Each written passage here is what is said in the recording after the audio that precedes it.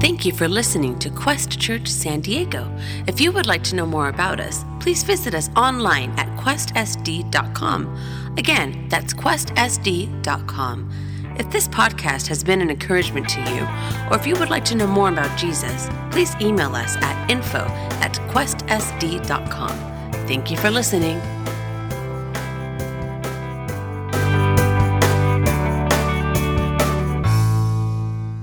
Dig into God's Word this morning, looking at 2 Corinthians chapter 10, for those who are new here to the church or kind of just checking us out. We are studying through Paul's letters to the church in Corinth, and we started that in the beginning of the year, looking at 1 Corinthians, and now we're in 2 Corinthians. In fact, we are coming to the conclusion of this letter. Chapters 10, 11, 12, and 13 are kind of it's a transition for Paul in his letters to the church, and he's defending more of his leadership, of his ministry, and of his authority. We've mentioned already so far that there were some challenges and issues in the church, and Paul pastorally and theologically and biblically and humbly ministered to them through his letter and reminding them of the holiness and the purity of God, of crucifying the flesh and living for God, being servants and ministering to other people, as well as living a life of generosity. In fact, last week was kind of a topic looking at the gift or the grace of giving. And Paul was encouraging the church in Corinth to give to a mission fund that was used to help minister to other churches and other Christians in other regions who were experiencing a lot of persecution and trial and suffering. And so we see that when we consecrate ourselves to the Lord, when we give ourselves fully to Him, that leads to a life of giving towards other people and generosity. And it was really rooted in the example of Jesus, that Jesus is our example of sacrificial living. He gave of Himself in order to serve and minister to others. And Paul, in the previous chapter, encouraged us to do the same in this type of gift of grace and giving. Jesus is our example, but there's also a joy expressed in giving of our lives to other people. Now, there is a bit of a transition as we go into these last chapters where in 2 Corinthians, Paul is dealing much more with lies that were coming against him from false teachers and false apostles and false leaders and critical Christians within the church during his absence. And so Paul didn't like to talk about himself. If you've ever read much of the New Testament, he doesn't want to boast in his own glory or in his own ability. He wants to boast in his weakness because he knows that when he's weak, then the power and the strength of God is perfected in his weakness. So he would talk more about his suffering. But in these chapters, we see Paul deal with the authentication of his ministry and of his apostleship, as well as his vindication and the revelation that he has in what God has shown him in his calling, and then the execution, because at the end of this book, Paul is going to describe that he's coming back a third time to visit with them. And so the point for us to remember today, we have much of this up on the screens, as well as we do have our sermon notes available. I think we've got a couple printed out. As you come on into the service, you can pick them up, but you can also scan the QR codes, and there's the sermon notes for you, just so you can follow along. But a very simple main point for us to remember today is that Paul's authority comes with divine authenticity, that the authority and the leadership that Paul has in the church is authenticated by the providence of God and the calling of God and the work of God. And in fact, Paul would mention multiple times during his preaching ministry his testimony. And I love to hear people's testimonies and hear how God called them and hear how God worked in their lives and hear what God had delivered them from, because you see the power and the grace of God to transform people's lives. And Paul was, before he was Paul, he was Saul.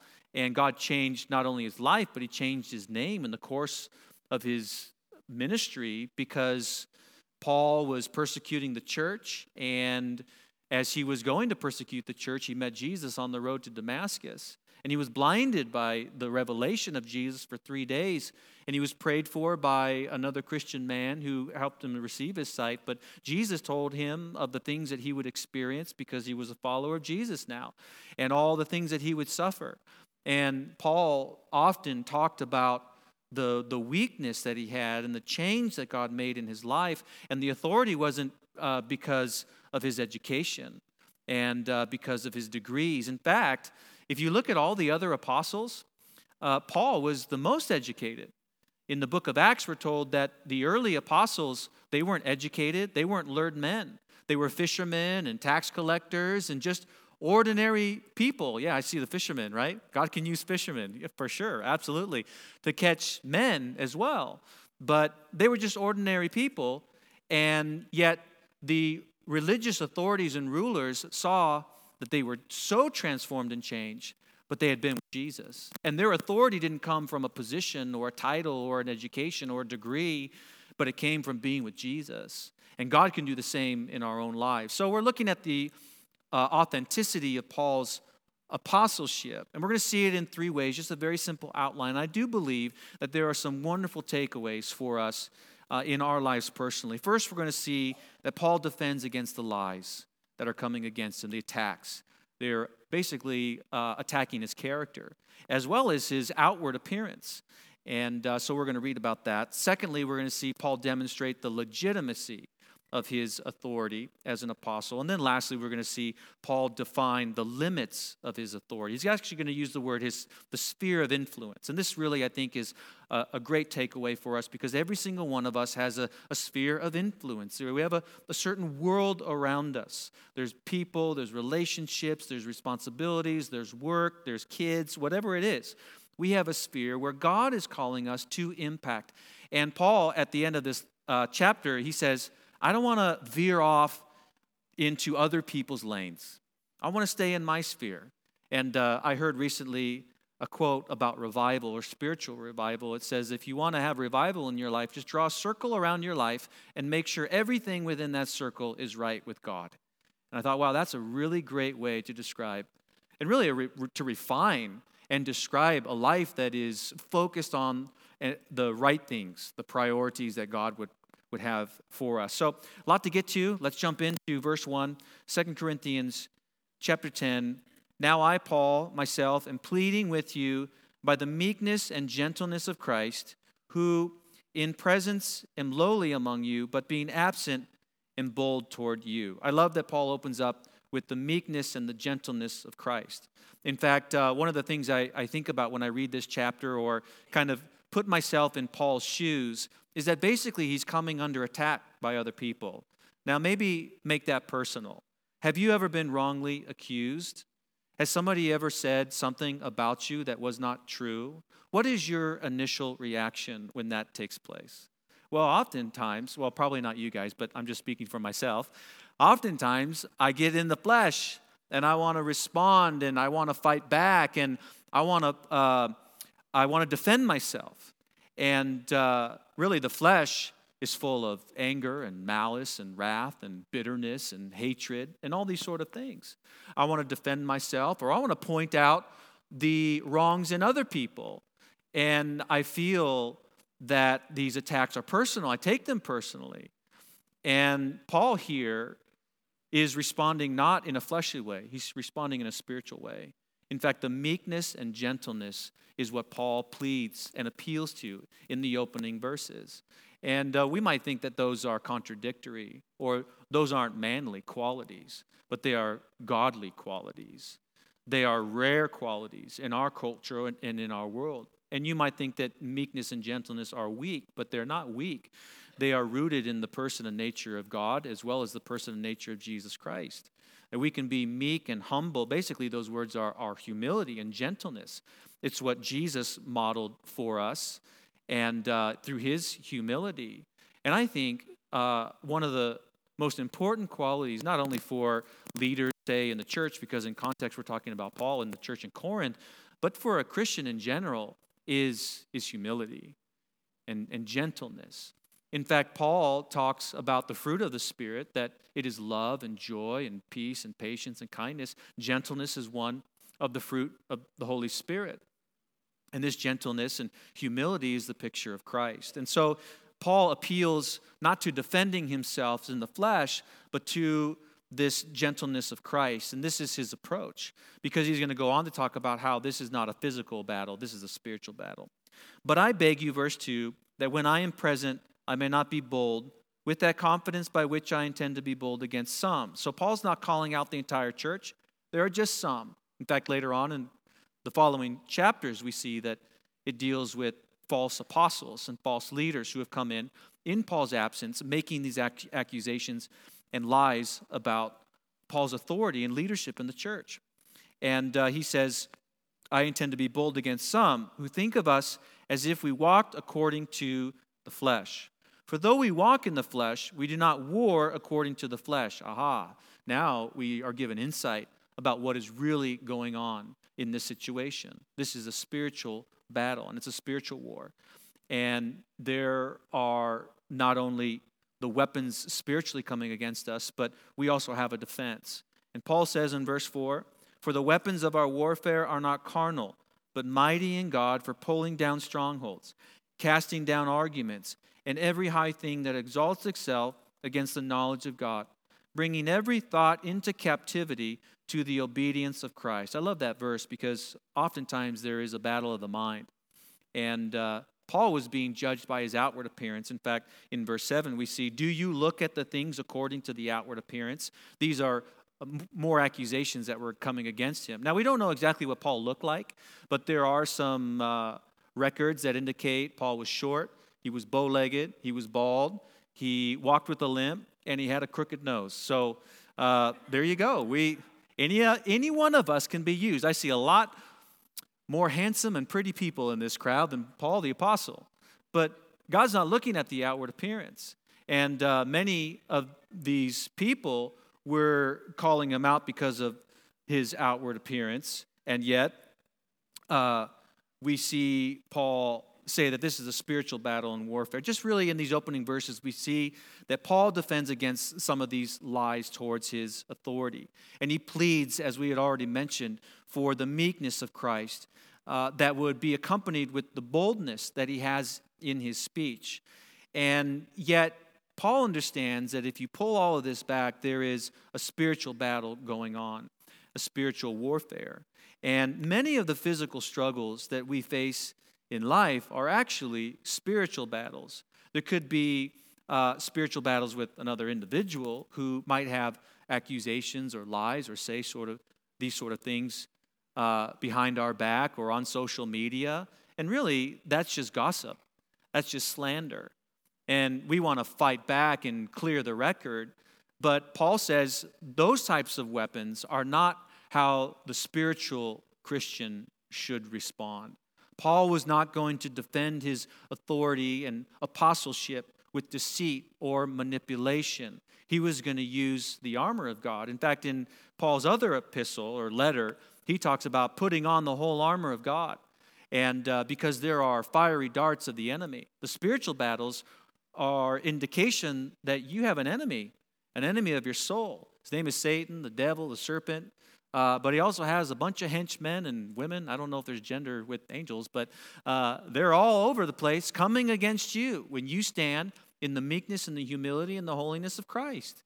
You have a target on your back. And those are fiery darts, trickery darts, Paul says, of the devil. And oftentimes we want to run, we want to hide. But Paul says if you take up and put on the full armor of God, then we can stand our ground. We don't need to run. We can have the helmet of salvation and the breastplate of righteousness and the shield of faith with which to extinguish all of those darts, those spiritual darts that are coming against us. And the belt of truth and the sword of the Spirit, which is the word of God, and the feet ready and prepared with the gospel, that we can be suited up. Now, if you were to see somebody walk around in Alpine or in San Diego or in El Cajon, all decked out in full armor gear, what would you say? You're like, that guy's crazy. What is that person doing? Doesn't he know it's 104 degrees outside? Yeah, right? It's like, wow, this is nuts. But when you put something on like that, it immediately puts you in a completely different mindset. It puts you in a mindset of, I'm going to be ready. There is something happening. I am to respond. I got a shield of faith. And when you put on the armor of God, then you are saying, I'm ready. And you are always looking and you are always aware. But I love how the helmet of salvation guards our minds. And what's cool about that is many of those lies or those things that people might say about you, have you ever had some of those things stick in your mind? Have you ever had some of them, you start to believe them? You start to think, well, maybe I am kind of that way, or maybe he or she is right about that in my life. And really, they're just lies. And God would say, the salvation that I have provided for you indicates that you are loved, that you are redeemed, you are forgiven, you are restored, you are set free. And what other people might say about you has nothing to do with what God says about you. And the helmet of salvation takes captive every single thought. I know I need to wrangle up and wrestle down and make these thoughts obedient to Christ, because Paul is going to say that he's being compared to other people. And we should not. I think it's a failure to compare ourselves to the successes of other people. But that is what is going on in our world today. It's a constant comparison with the magazines that we see and the perfect mom or the perfect dad or the perfect life. And we compare ourselves outwardly in outward appearance.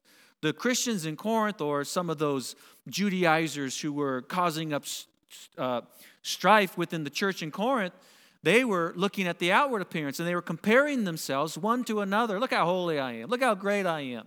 Well, the same thing is happening in our world, in our culture. And we begin to believe the lies that we've got to wear this thing, or we got to have this thing, or we got to look a certain way, or we got to be a certain way. And we compare ourselves. And what happens when you compare yourself to anybody? You start to get depressed. You start to get down. You start to realize that there's always somebody going to be more beautiful, more pretty, more handsome, with more things and more success. But that's not the point. Paul, in fact, ends this chapter by saying we aren't going to be commended by anybody, but we want to please the Lord in everything.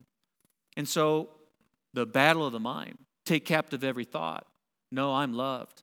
I'm forgiven. And this battle, if we take up the whole armor of God, maybe you've got some of them.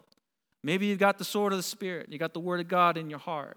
But maybe you have a shield and you're extinguishing some really difficult times right now. But truth, the helmet, and these other areas, Paul says, take up the whole armor of God. Be ready in and out of season. And this armor gives us the strategic victory over the flesh, because that really is what is at the matter here. It's a battle between the flesh and the Spirit. And Paul walks that line so wonderfully and encourages us to do the same. Look, as we already read verse 7, Paul says, do you look at things according to the outward appearance? If anyone is convinced in himself that he is Christ's, let him again consider this in himself, that just as he is Christ, even so we are in Christ. He's basically saying, look around. We're all a bunch of broken knuckleheads. We're all a bunch of people in need of Jesus. We all have weaknesses and sin and areas that God is working on. And if we're in Christ, then there's no room to be judging other people or looking at the outward appearance of other people. For even if I should boast somewhat more about our authority, which the Lord gave us, for your edification and not for your destruction, I shall not be ashamed. So Paul says that the authority that we have is from the Lord Jesus Christ. It's not based on performance. It's through the providence of God. And notice the position that Paul has, this apostleship, this leadership, this authority within the church. Does he use that to destroy people? Does he use that to look down upon people? Does he use that to control and to manipulate and to pad his wallet with money from the people? No, he uses it to edify. You will always know a genuine servant of the Lord through humility and through edification. Somebody who does not use the position that God, or the sphere of influence that God has given and called them to for their own benefit, for their own glory, or for their own praise, but for the edification of other people. Somebody who would come under and alongside and build up. And Paul says, God gave this to me. And he gave it. Not only did he give me this authority, but we also see that any spiritual influence that we may have is from the Lord. God has opened up those doors and opportunities for us. So this authority is given for edification and building up other people. Last verse 9, I seem to terrify you by my letters. For, this is a quote from some of the people in the church. They were calling him out on this. For his letters, they say, are weighty and powerful, but his bodily presence is weak and his speech contemptible. Let such a person consider this, that what we are in word by letters, when we are absent, such we will be in deed when we are present. So basically, they were looking at the outward appearance and also looking at his letters and criticizing Paul's appearance and his speech as weak and as cowardly. But Paul has already determined that he's not going to be evaluated by the standards of men. And by looking at the outward appearance, we often gauge success or the value of other people. But God is looking at the heart. And when our hearts are close to him, then there's this type of holiness. In fact, yesterday we had our men's breakfast, and it's such a great time. If you haven't been to our men's breakfast, it's the first Saturday of every month, aside from maybe if there's a holiday. So this was the second Saturday of this month because of the 4th of July holiday. And it's down in the fellowship hall, great food, great worship, great Bible study, great time to just hang out. And Mike LaPetrie was doing the Bible study yesterday, and he was sharing from Isaiah chapter 6, the calling and the commission of Isaiah. But during the midst of turmoil in the country, because the king of the country had died, however, God decided in that moment to reveal himself. And Isaiah had this vision of God on the throne, high and lifted up. And the cool thing is that when Isaiah had this vision of God on the throne, he fell down face first before him, and he confessed all of his sin. He said, "Woe is me, for I am a person of unclean lips." And anybody you see in all the scriptures who has a vision or an encounter with Jesus fall down on their face in worship and say, "Wow, I'm completely undone. I'm wrecked inside."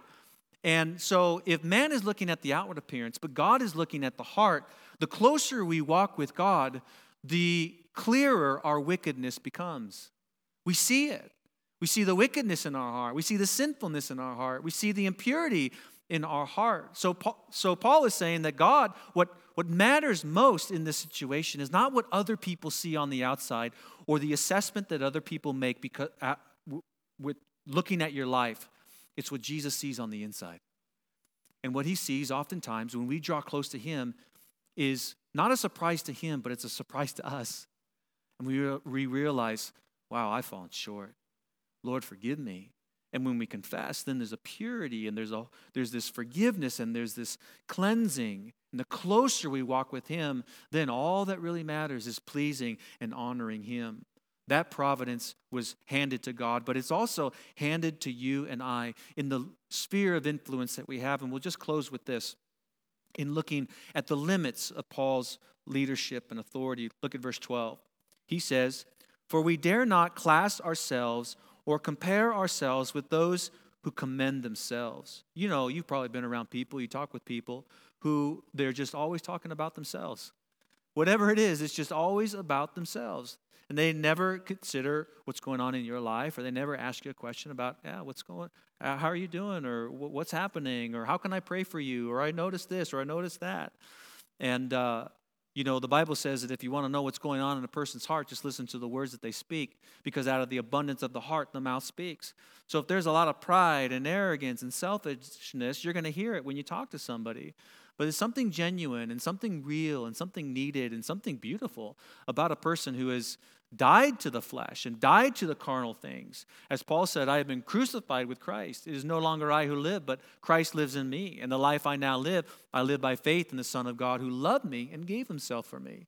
And when we've died to the flesh, now we're looking at other people and we're seeing them through the eyes of Christ, and we're engaging them in a conversation where the Lord would minister and meet their need.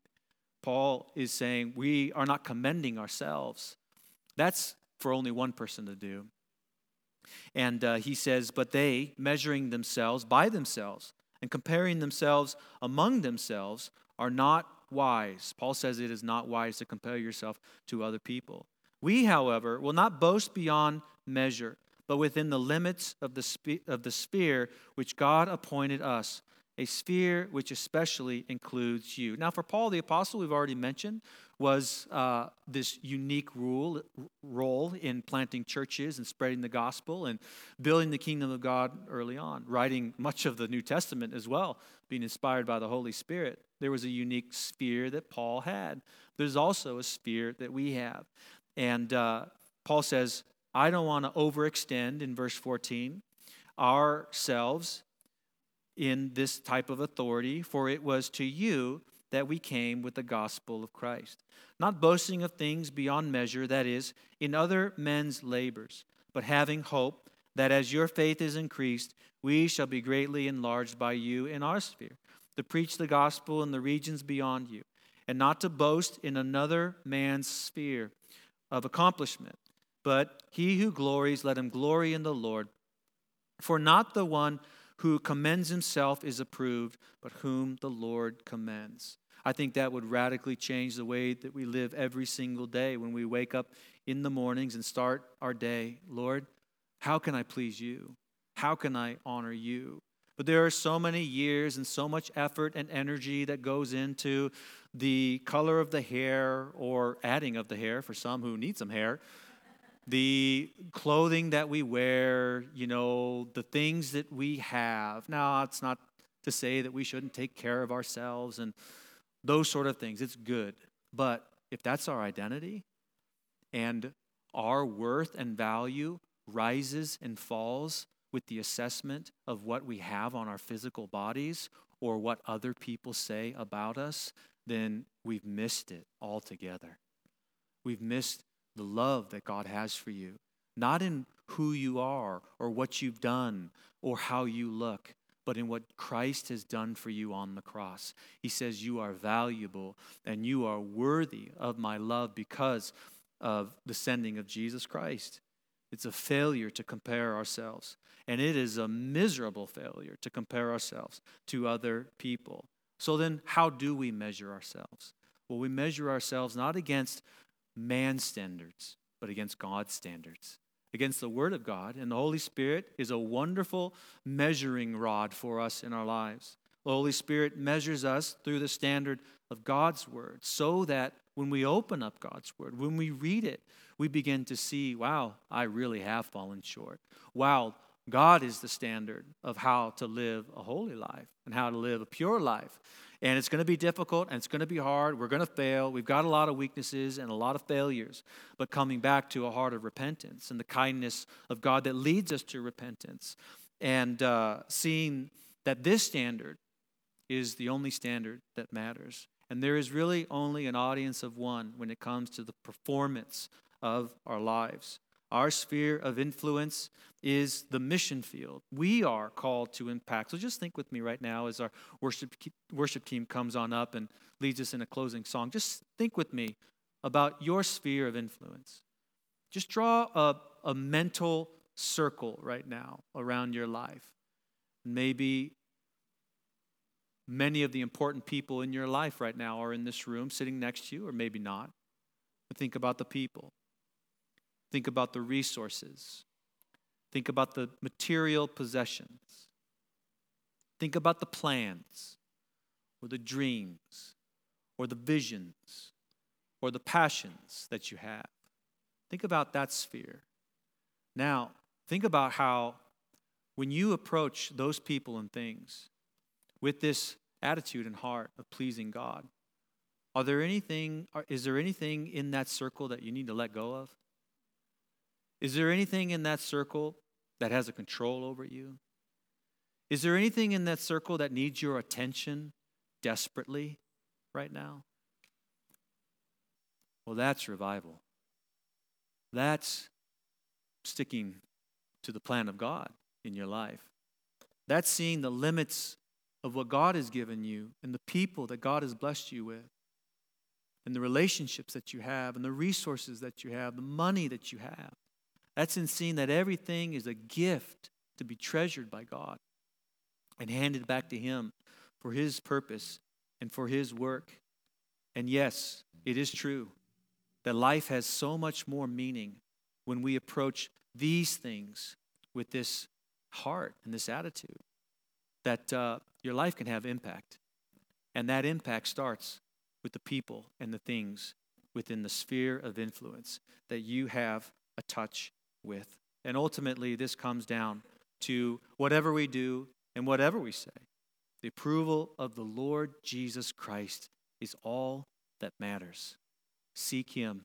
Open up your word, because he won't contradict himself, but he'll lead you faithfully. So if you open up your word and you ask the Holy Spirit to lead you and guide you, and you have a humble heart of repentance towards him, and you confess those things to God, and you say, God, I want to live life open-handed but intentional with the world that you have given me, then that's all that matters, is pleasing him. Please the Lord Jesus Christ in all things. Amen?